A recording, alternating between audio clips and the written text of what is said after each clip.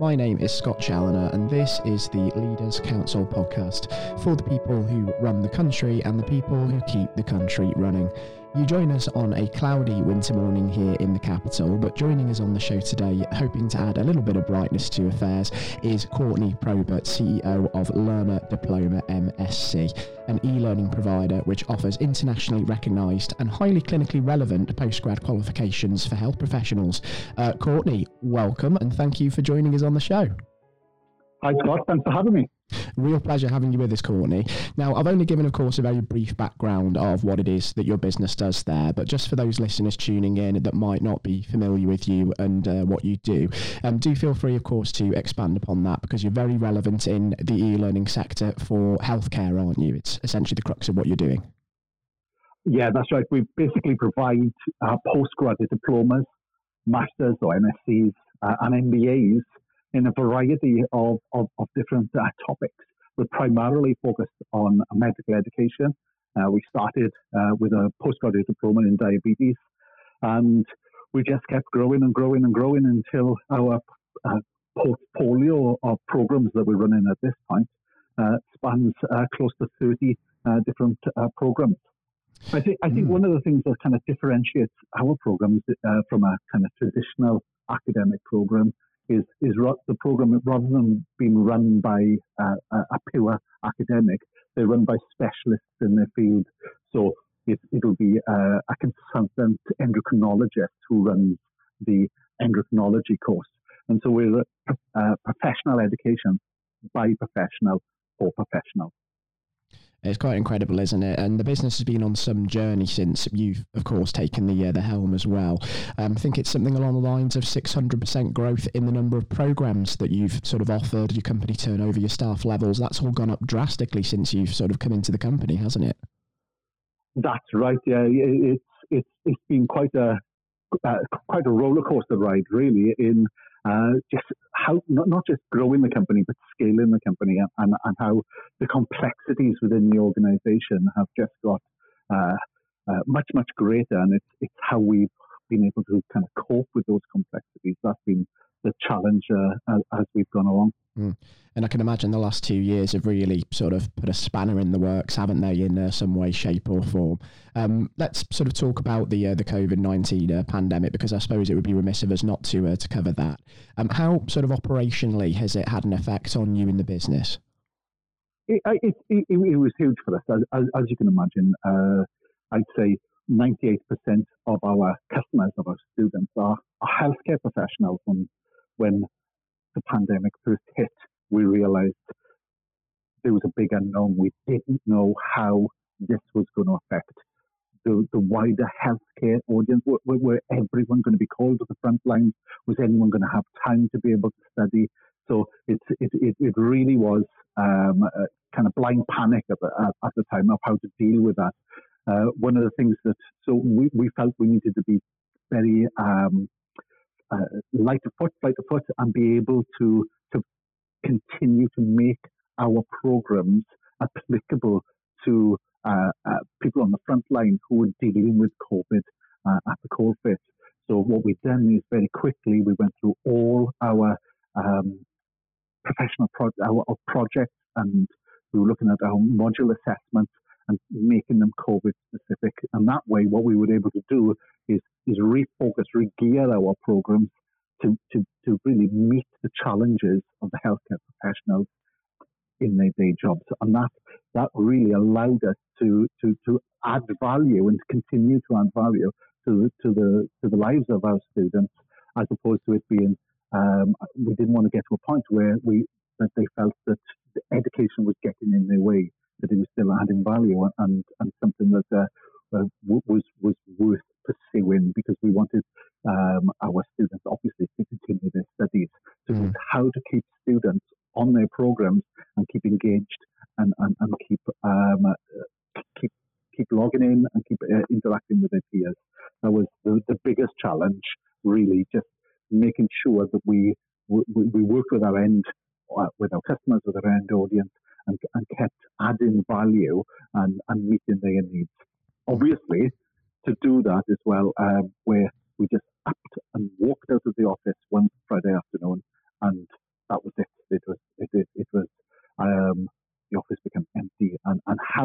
transitioned to being able to work remotely and what that meant for the staff.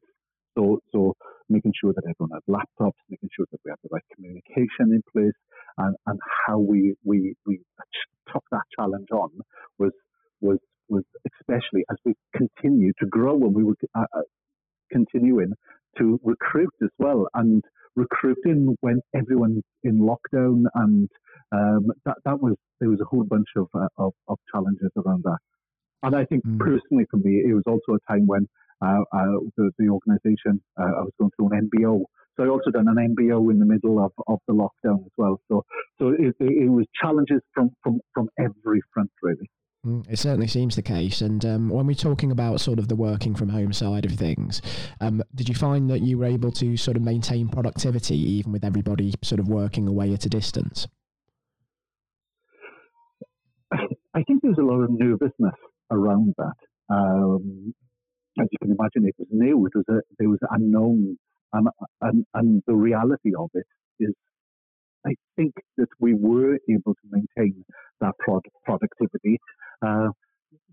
The side effect of it, I felt, was there was more need for communication. So it was a little more time consuming to be working from home from a management perspective.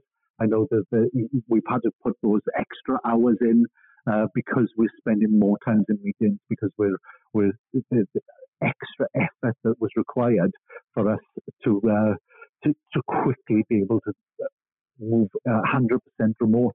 Like I say, basically within a day. So yeah, the productivity step kept there. We introduced. We switched from using Skype and we went over to Slack, which has been a huge success. It's been, and what we've done is we created groups in Slack, and everybody come onto the departmental groups and would say good morning and would engage. And we introduced huddles across teams.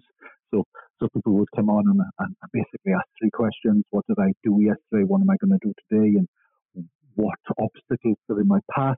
So we were able to set up accountability, but also I think equally as important was to maintain those social relations within the organisation. What we didn't want to do was have people go home, sit on their own and feel isolated. We wanted to maintain that because we'd always had a really positive social environment within the organisation, and we wanted to maintain that.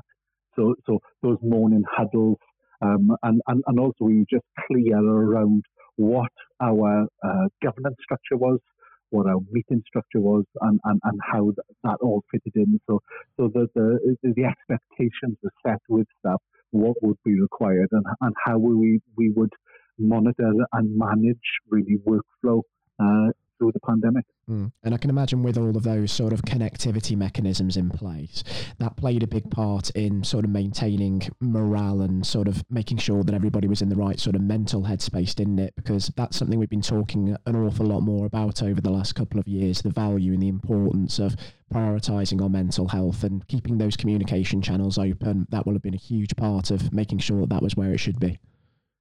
Yeah, I really felt in the beginning it was both unnerving and exciting. It was new and nobody knew what was happening. Where it really began to kick in was when the second lockdown, when it all just became a bit of a drudge, and for some members of staff who were in bed sits on their own, it was a bigger challenge than for people maybe who had a little bit of extra space and people in the house that they could share with. So it wasn't an equal challenge for all staff. And like I say, it was really important for us to make sure that we were supporting, we were keeping these channels of communication and making sure that we got that kind of rich environment within the workplace. And given, of course, your success in sort of transitioning over to the remote framework, are you expecting to sort of maintain some of those mechanisms in the long term as part of how your business operates and maybe sort of bring that into a hybrid format? Or is it very much going to be all hands to the pump back in the office, do you think?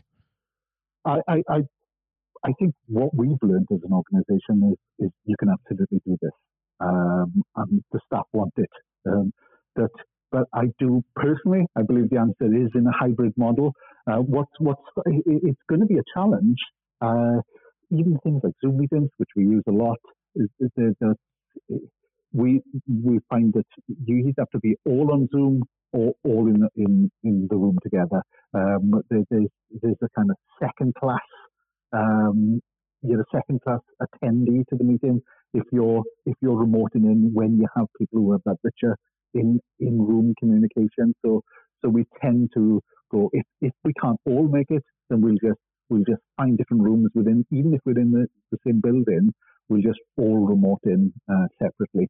So it's how to deal with some of those challenges. And the other thing is, as we've become more of a hybrid remote working organization, we've some members of staff have realized, I don't actually need to be in Cardiff. So what we've seen is some members of staff migrate to Spain, some to other parts of England, and so we've seen now a wider and wider. So it's less. We have less local staff today, and also recruitment really opens up opportunities across recruitment where we're not necessarily looking for people who are prepared to commute to Cardiff. So that gives us a wider recruitment opportunity. It does, doesn't it? And it also means that you're keeping sort of people's priorities at the forefront of sort of your recruitment mantra, let's say, because what we're seeing at the moment from a lot of businesses is that the demands of prospective employees from their prospective employer are starting to change. They're asking a lot more in advance about, are working practices, like remote working practices, available within your company? Can I work from home? Can I have this flexibility?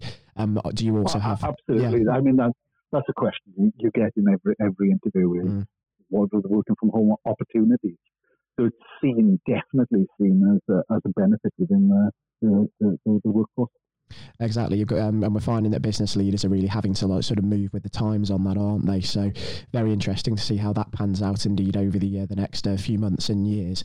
And for your business as well, Courtenay, moving forward into 2022, this new year that we're in, where ideally would you sort of like to be by this time in 2023? And what is it that you're looking to really achieve as a company over the next 12 months, would you say? Well, for us, we're continuing with our strategy, and our growth strategy is based on adding new programs and also raising awareness around our existing programs. And from a staffing perspective, I think there's been an opportunity in better understanding remote working practices. I think the challenges are going to be to make sure that there's a level of oversight and accountability in place. I think, through some of the mechanisms that we've talked about, Huddle, using Slack, and being available on Slack, that we've had a degree of success on that. But we have had some challenges. We have had some members, not members, they were staff. They'd come in on a student placement, but they, for instance, gone and jumped on an aeroplane, and it was only through social media that we found they weren't actually working. So it's how do you know that the other person on the other side, and I think to that end, you just have to be results orientated. So especially with some of our more technical staff, we do see that they're not so keen to log on in the morning and have an early morning huddle, but they're quite keen to kind of hunker down at night and really get some work in. So how we focus on being results orientated as opposed to process orientated. There's been some challenges around that, especially if you're going to work with other team members who perhaps don't keep the same clock as yourself. So if you're keen on working later, but how do you have that communication? So it's about balance, and it's about trying to find some balance. And in Wales we have a saying, chwarae teg, fair play, or a little bit of give and take. And I think one of the things that we've had to apply through the pandemic is a little bit of chwarae teg in our working processes. Certainly makes sense from my perspective. And I suppose as well, more broadly, given sort of the state of affairs for recruitment in the healthcare sector, there's a well-documented recruitment shortfall, but also a lot of goodwill toward the industry and maybe a willingness for people to sort of move into the health service. It's going to be sort of fascinating times, isn't it, over the next year, few months and indeed years? I certainly think so. We're forging new paths. Some of it's going to work, some of it's not. In fact, it was only last week we put a survey together to staff. I thought the beginning of the year would be a great time to take a moment, take stock, reflect on how we've been doing over this period, and actually take feedback from the staff themselves. I think sometimes we sit in the management meetings and we have a vision of how this is being perceived. But what we wanted to make sure is we got a holistic look at this. So getting that feedback from staff, making sure that they've got a voice, and also making sure that everyone has the opportunity to put ideas forward and to make sure that they're part of the conversation. So engagement is a two-way process, if you will. So this has been a kind of interesting exercise for us at the beginning of the year to take stock of some of the responses that are coming in and see what we can do to continue to improve through the next year. Absolutely interesting and indeed changing times, it is for sure. And I think as well, Courtenay, just given how wonderful it's been having you join us on today's show, I'd actually relish the opportunity to welcome you back onto the programme with us at some point in this next year when the picture starts to become clearer, just to see, how things are coming along and how things really are changing. And hopefully there'll be some really positive news to share by that stage. Absolutely. No problem at all. Be wonderful. It's a shame we've not got more time to discuss this today on the programme, because I could genuinely speak to you all day, Courtenay. It's been wonderful having you with us. And do indeed take care and stay safe with all still going on in the world as well, because we're not out of this just yet, but I'm confident that we're getting there. Marvellous. It's been lovely talking to you, Scott. And just to all of our regular listeners tuning into the show today as well, I do hope that you've enjoyed listening to Courtenay Probert, CEO of Learner Diploma MSc. And if you feel as well that you have your own story of success and of innovation to share with us here at the Leaders Council, then why don't you apply to be on the show via leaderscouncil.co.uk/apply. Until next time, everyone, do take care and goodbye.